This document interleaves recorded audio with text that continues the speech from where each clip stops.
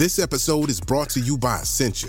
A better you starts with better hydration. Essentia is on a mission to inspire people to do what matters most. Their proprietary ionization process transforms water from any source into ionized alkaline water, providing water that's 99.9% pure with a pH of 9.5 or higher. Essentia overachieving H2O, the #1 ionized alkaline water. Shop now. Mom deserves the best, and there's no better place to shop for Mother's Day than Whole Foods Market. They're your destination for unbeatable savings, from premium gifts to show-stopping flowers and irresistible desserts. Start by saving 33% with Prime on all body care and candles. Then get a 15-stem bunch of tulips for just $9.99 each with Prime. Round out Mom's menu with festive rosé, irresistible berry chantilly cake, and more special treats. Come celebrate Mother's Day at Whole Foods Market. Have you ever spotted McDonald's hot, crispy fries right as they're being scooped into the carton? And time just stands still. Ba-da-ba-ba-ba. This episode is brought to you by Smart Food Popcorn. Some decisions aren't the best, like skipping ahead in your favorite podcast. Think of all the banter you'll miss, the lore in the making. Luckily, Smart Food Popcorn is a no-brainer. Deliciously tasty and available in a variety of fun flavors. It's a smart decision every time. Smart Food. Add smart. To learn more, visit smartfood.com. Hi and welcome to the Olive Magazine podcast, a weekly roundup of food and drink chat brought to you by the Olive team. I'm Janine, Olive's food director, and I'll be your host for this episode. This week we have a special extended chat with MasterChef champion, author, chef and Japanese food expert Tim Anderson. Tim believes cooking Japanese food is a lot easier than people think, and he's written a book to prove it. Let's hear what he has to say.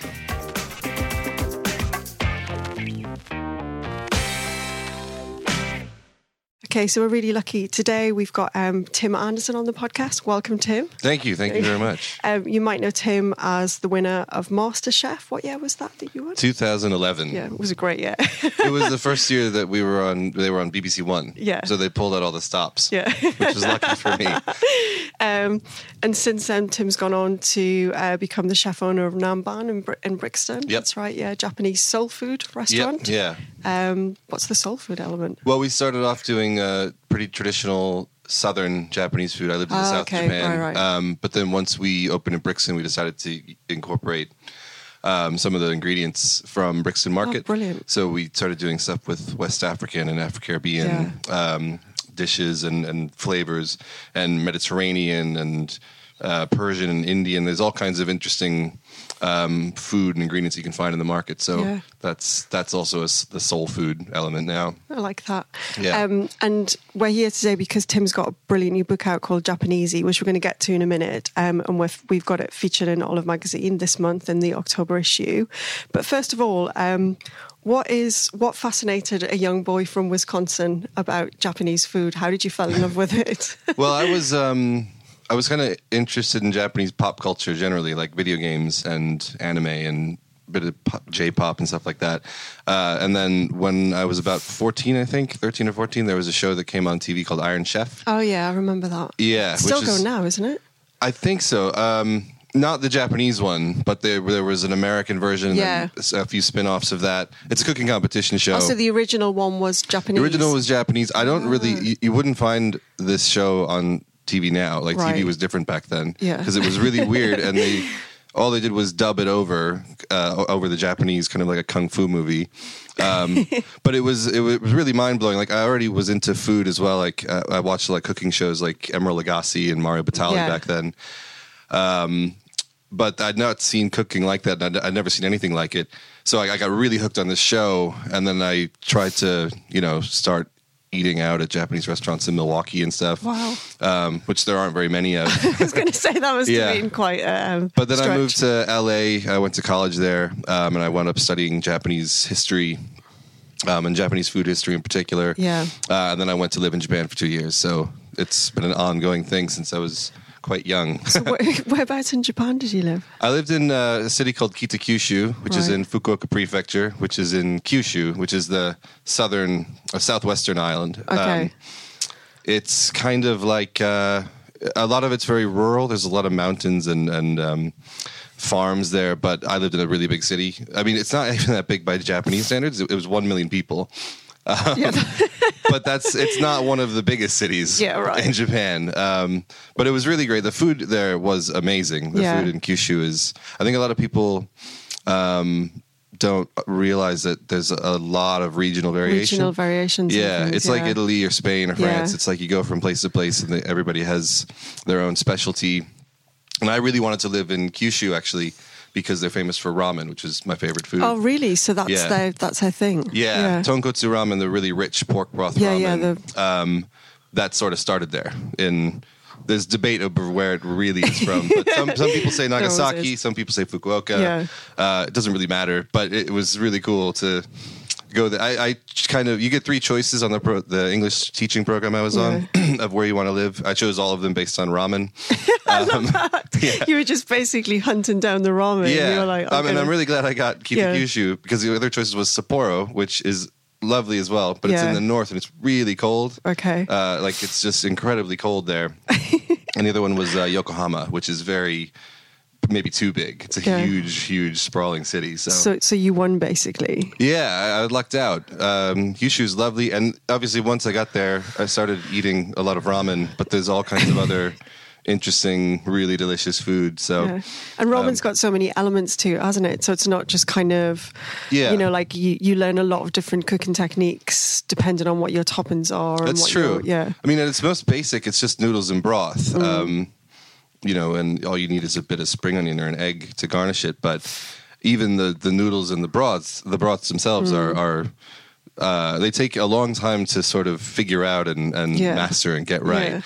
Especially how you season them is so important. But then, the toppings, if you do chashu pork belly, make your own pickles, your marinated eggs. There is a lot going on. I mean, our sort of most basic ramen at the restaurant at Nanban has, I think, 10. Let me think. There's the tare seasoning. There's the broth. There's the noodles. There's the pork belly. There's the egg. There's pickles, spring onions, burnt garlic oil, and garlic chips. So that's 9 elements to make it in one bowl. Yeah. Excuse me. And like I say, that's our most basic one. It's an entry level ramen. Yeah. But the great thing about ramen is that every bite is a little bit different, and you get a lot of different flavor and texture in one thing. It's kind of like a burger. I think there's a lot of. You think of it as junk food as being very fatty and rich and salty, but it's actually got a lot of balance got a lot of contrast. It's got soft, noodles or bouncy noodles and a bit of crunch and something soft and. Yeah. Like a good burger has a contrast as well. It's got crunchy lettuce and vegetables, and it's got melty cheese and soft breads. For me, there's a kinship there.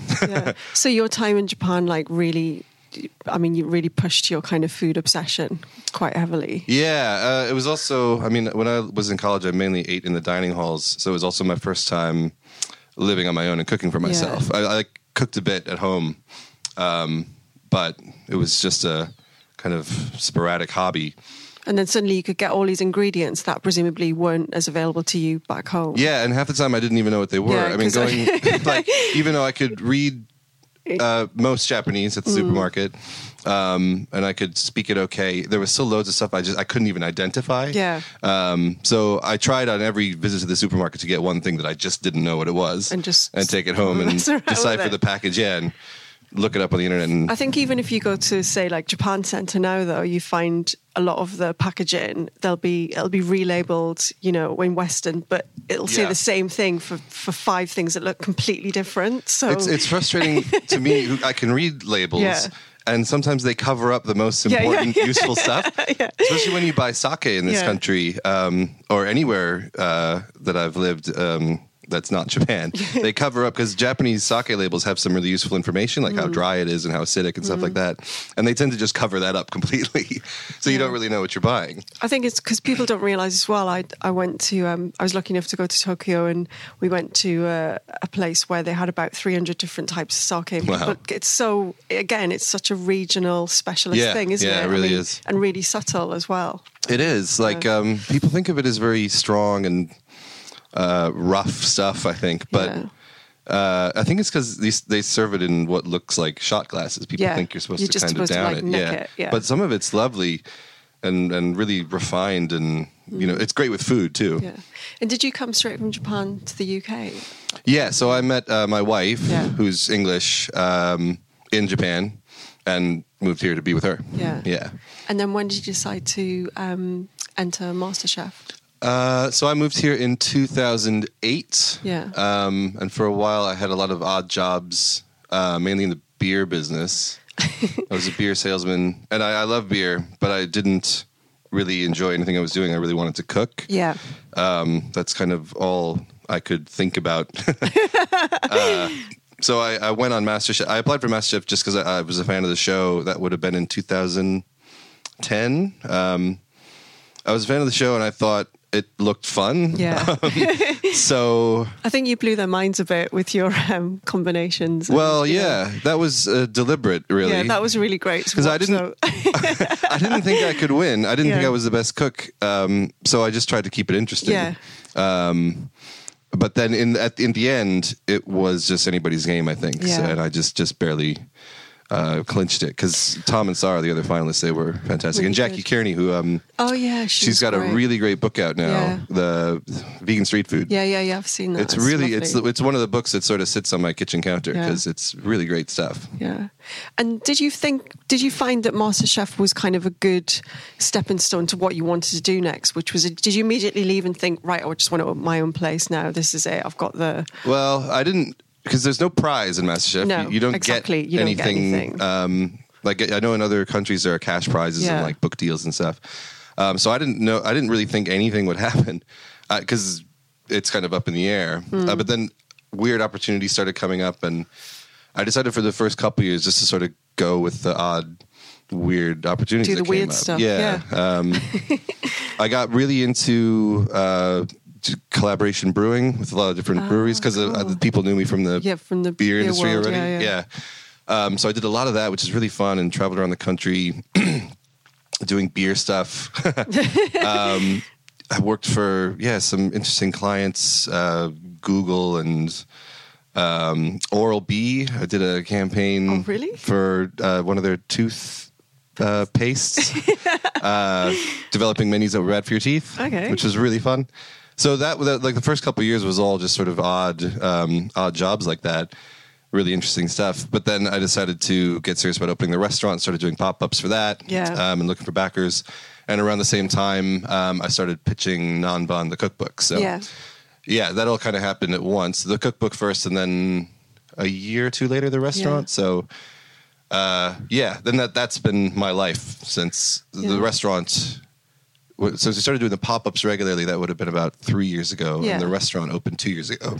And Non-Bun, the book, was just kind of a reflection of the sort of food that you were cooking in the restaurant at the time. It was meant to tie in with the opening of the restaurant, but the plans fell through and got delayed. So the book came out independent of the restaurant. But it's fine. It stands alone. Yeah. And actually, the stuff that the food that we ended up cooking at the restaurant is not like what's in the book anyway. Because the book is mainly, almost all traditional Kyushu cooking. Okay. I wanted to do a sort of what like Russell Norman did for Venetian food and put Kyushu food on the map. So just do it properly. Give it some respect. And show people that there's a lot of basic Japanese recipes in that book too, like tempura's in there. But there's a lot of other interesting, sort of more obscure stuff that I wanted people to see and try.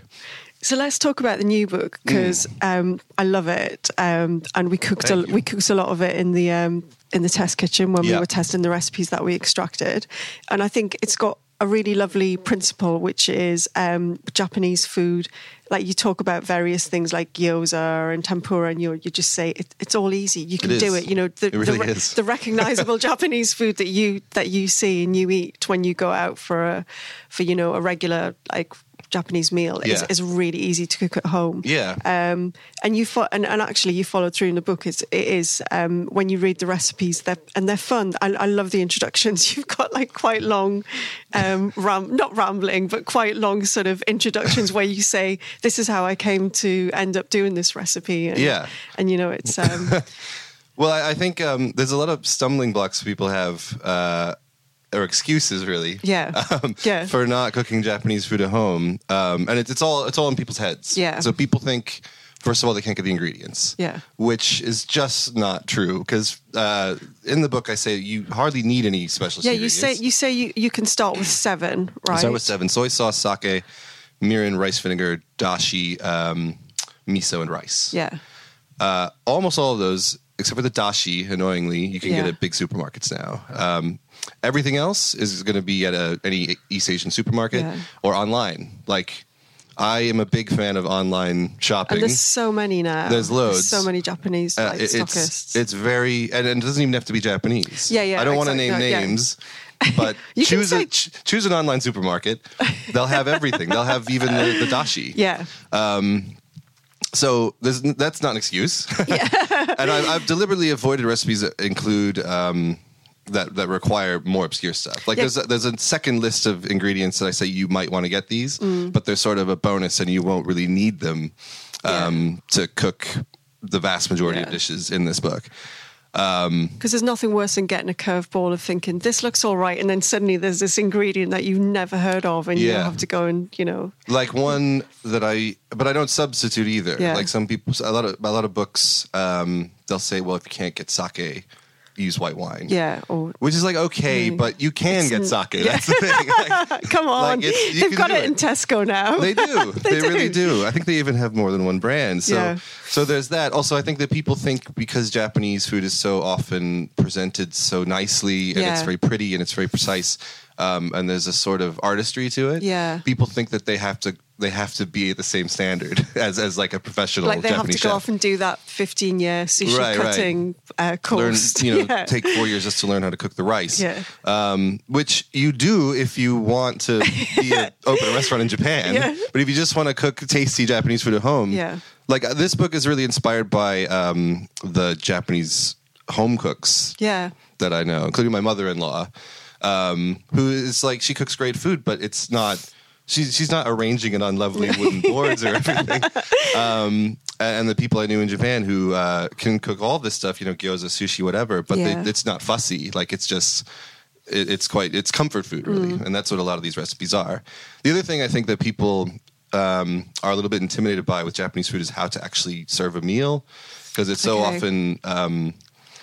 a lot of little things. I think it's going to be a lot of work. Yeah, because I think you've even got a nice little a little section where when you say it's either one big thing like ramen, you can have one big thing, or it's or you can have one big thing to share and then a few little things, then a few little things like pickles and salad and a bit of rice or something, or you can have many little things. I love it. It's like, but like a very basic and easy Japanese meal is like fried rice. Okay. It's a one pot thing. It's filling. It's satisfying. Everybody loves it. It'll take all kinds of different ingredients too. I really encourage people to like use their leftovers in fried rice. It's like a Japanese bubble and squeak in a way. Ramen's another one. Udon, broth and noodles. It's just a good, solid, filling one pot or one bowl kind of meal. But I think that there are Japanese recipes and dishes that you can include alongside almost any other kind of food. Like, there's a kind of salad, which is called wafu salad. Oh yeah, wafu, has that got the sesame dressing on it? That's the simmered vegetables, the sesame dressing. But the wafu is the sweet onion, soy, and ginger. Yeah. Okay. Which is a really easy salad dressing to make, and you can put on anything, and it has a Japanese flavor. But it also will work with like anything else you're cooking. So once you've nailed those kind of dressings and condiments, then you can just bring a little bit of that. Yeah, or like one thing that people, a lot of people say is their favorite dish is the sweet miso glazed aubergine. Yeah, that's really popular. I think we've got a couple of recipes like that online too. Yeah. Because I think it's just so easy to make. And also for vegetarians, there's no cheese in it, and there's no of, which is a constant annoyance. It's either they get cheese or mushrooms. So that's something that's so tasty and has got so much texture and flavor to it. Yeah, it's because there's a lot of Japanese recipes aren't quite Japanese, or aren't quite vegetarian rather, because they have dashi in them, which is fish. But this one doesn't even have that, and it's so satisfying, and it's really easy, and also it kind of just works with anything else you're having. Like it'd be great with barbecue pork or just roast chicken. It's just a good side dish to have with anything. It's nice to have those building blocks as well in your kind of cooking repertoire. So let's go back to talk about, because there's a couple of recipes that we've published in Olive this month that I want to talk about. And as you are obsessed with ramen, let's talk about the surprisingly easy 1 hour spicy miso ramen. That is that's given it its full title, because everyone was absolutely knocked out when we made that in the test kitchen. Oh, there it is. Talk us through this, because it has got quite a nice intro as well, where you say how you discovered it. Yeah, well, so ramen is known for not necessarily being difficult, but for taking a long time. The broth that we make at Nanban, it takes 12 hours. Yeah. That's a short boil for ramen as well.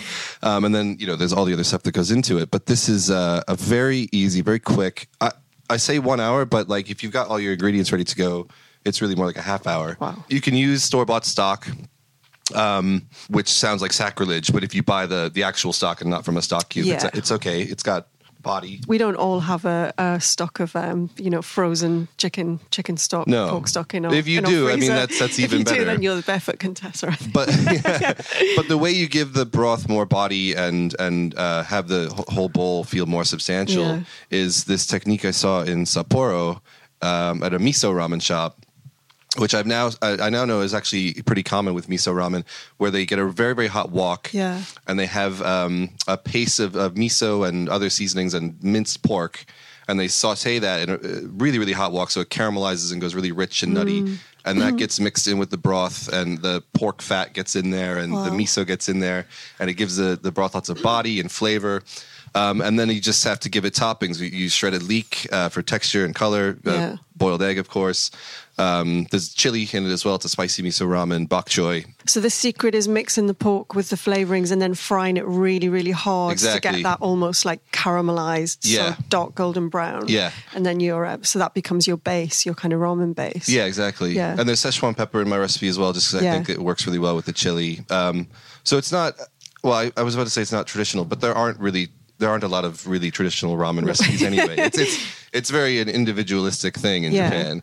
Every shop makes it a little bit different. So, I'm really happy with this recipe because it's something like that even I thought couldn't be done. I thought you can't make really good ramen. You can make okay ramen in an hour, but you can't make really good ramen in an hour. You're just breaking all the rules here. It's just people are going to come after you. I will say also the noodles are important. Because you can make a lovely broth and toppings and everything, but you got to cook those noodles properly. Keep them al dente. What are the best noodles to use for you? What would you get if you did have a Japanese supermarket or you were going to buy them online or whatever? What would you? I would say the frozen ones. The frozen. There's fresh frozen, right. which are really good. They have a great texture. If you can't get those, then actually I think the instant ramen actually have a really good texture. The dried ones tend to go too soft. The instant ones kind of manage to stay slippery and kind of slurpable without overcooking. And I don't know what they if you undercook them slightly, then they're perfect as they sit in the broth. Then they can sit in the broth and soak a bit more of it up. Also, then if you have that seasoning packet left over from the instant ramen, you can put that on popcorn or oven chips, and it's amazing. It's got so much MSG or whatever else in it. MSG and salt and all that good stuff. And we were. Let's also talk about the Japanese carbonara, because again, that's quite an interesting story. Well, how did you come to that? There's a lot of Japanese pasta in Japan, which is almost always spaghetti.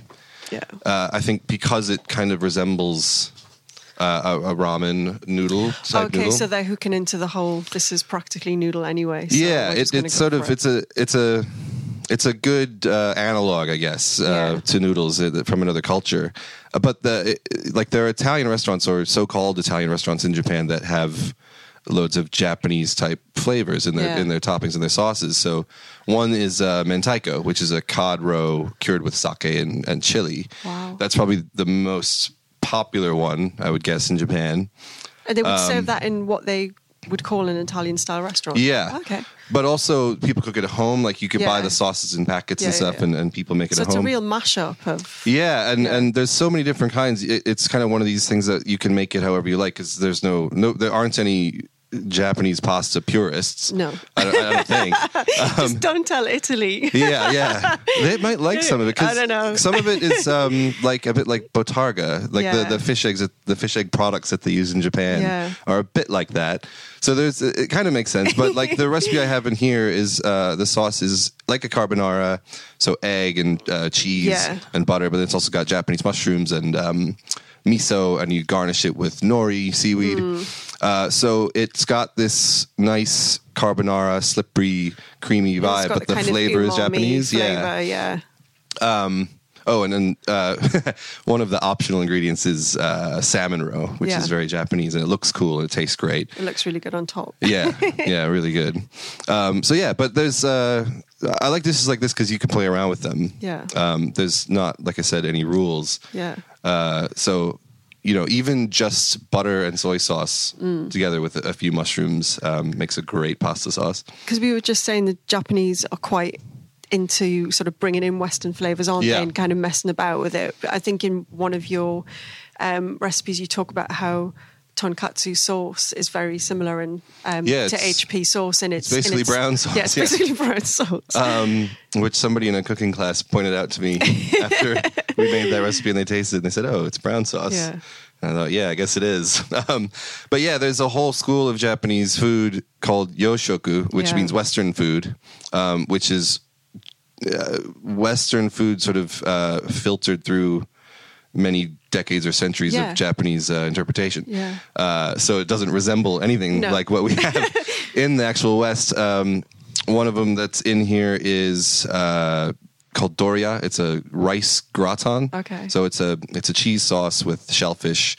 I put miso in my recipe just to make it a bit more Japanese, but really the only thing that makes it Japanese is the rice. Other than that, it is a completely Western dish. It was invented by, I think, a Swiss chef in Japan. And then they just adopted it. Yeah. And now you won't find it anywhere else. So there's stuff like that. There's tonkatsu itself, which started off as schnitzel. Yeah. But obviously the sauce, the tonkatsu sauce that you put with it, and the kind of breadcrumbs you use are what make it Japanese, what make it different. That's actually one of the recipes that appears in the magazine, the pork cutlet, where you've basically said tonkatsu's great, but it's too thin, it doesn't work. Every time I eat a schnitzel, like if you go to Austria, Germany or something, or an Austrian restaurant, it's disappointing because you think it's breaded and deep fried pork. Like, how could it be bad in any way?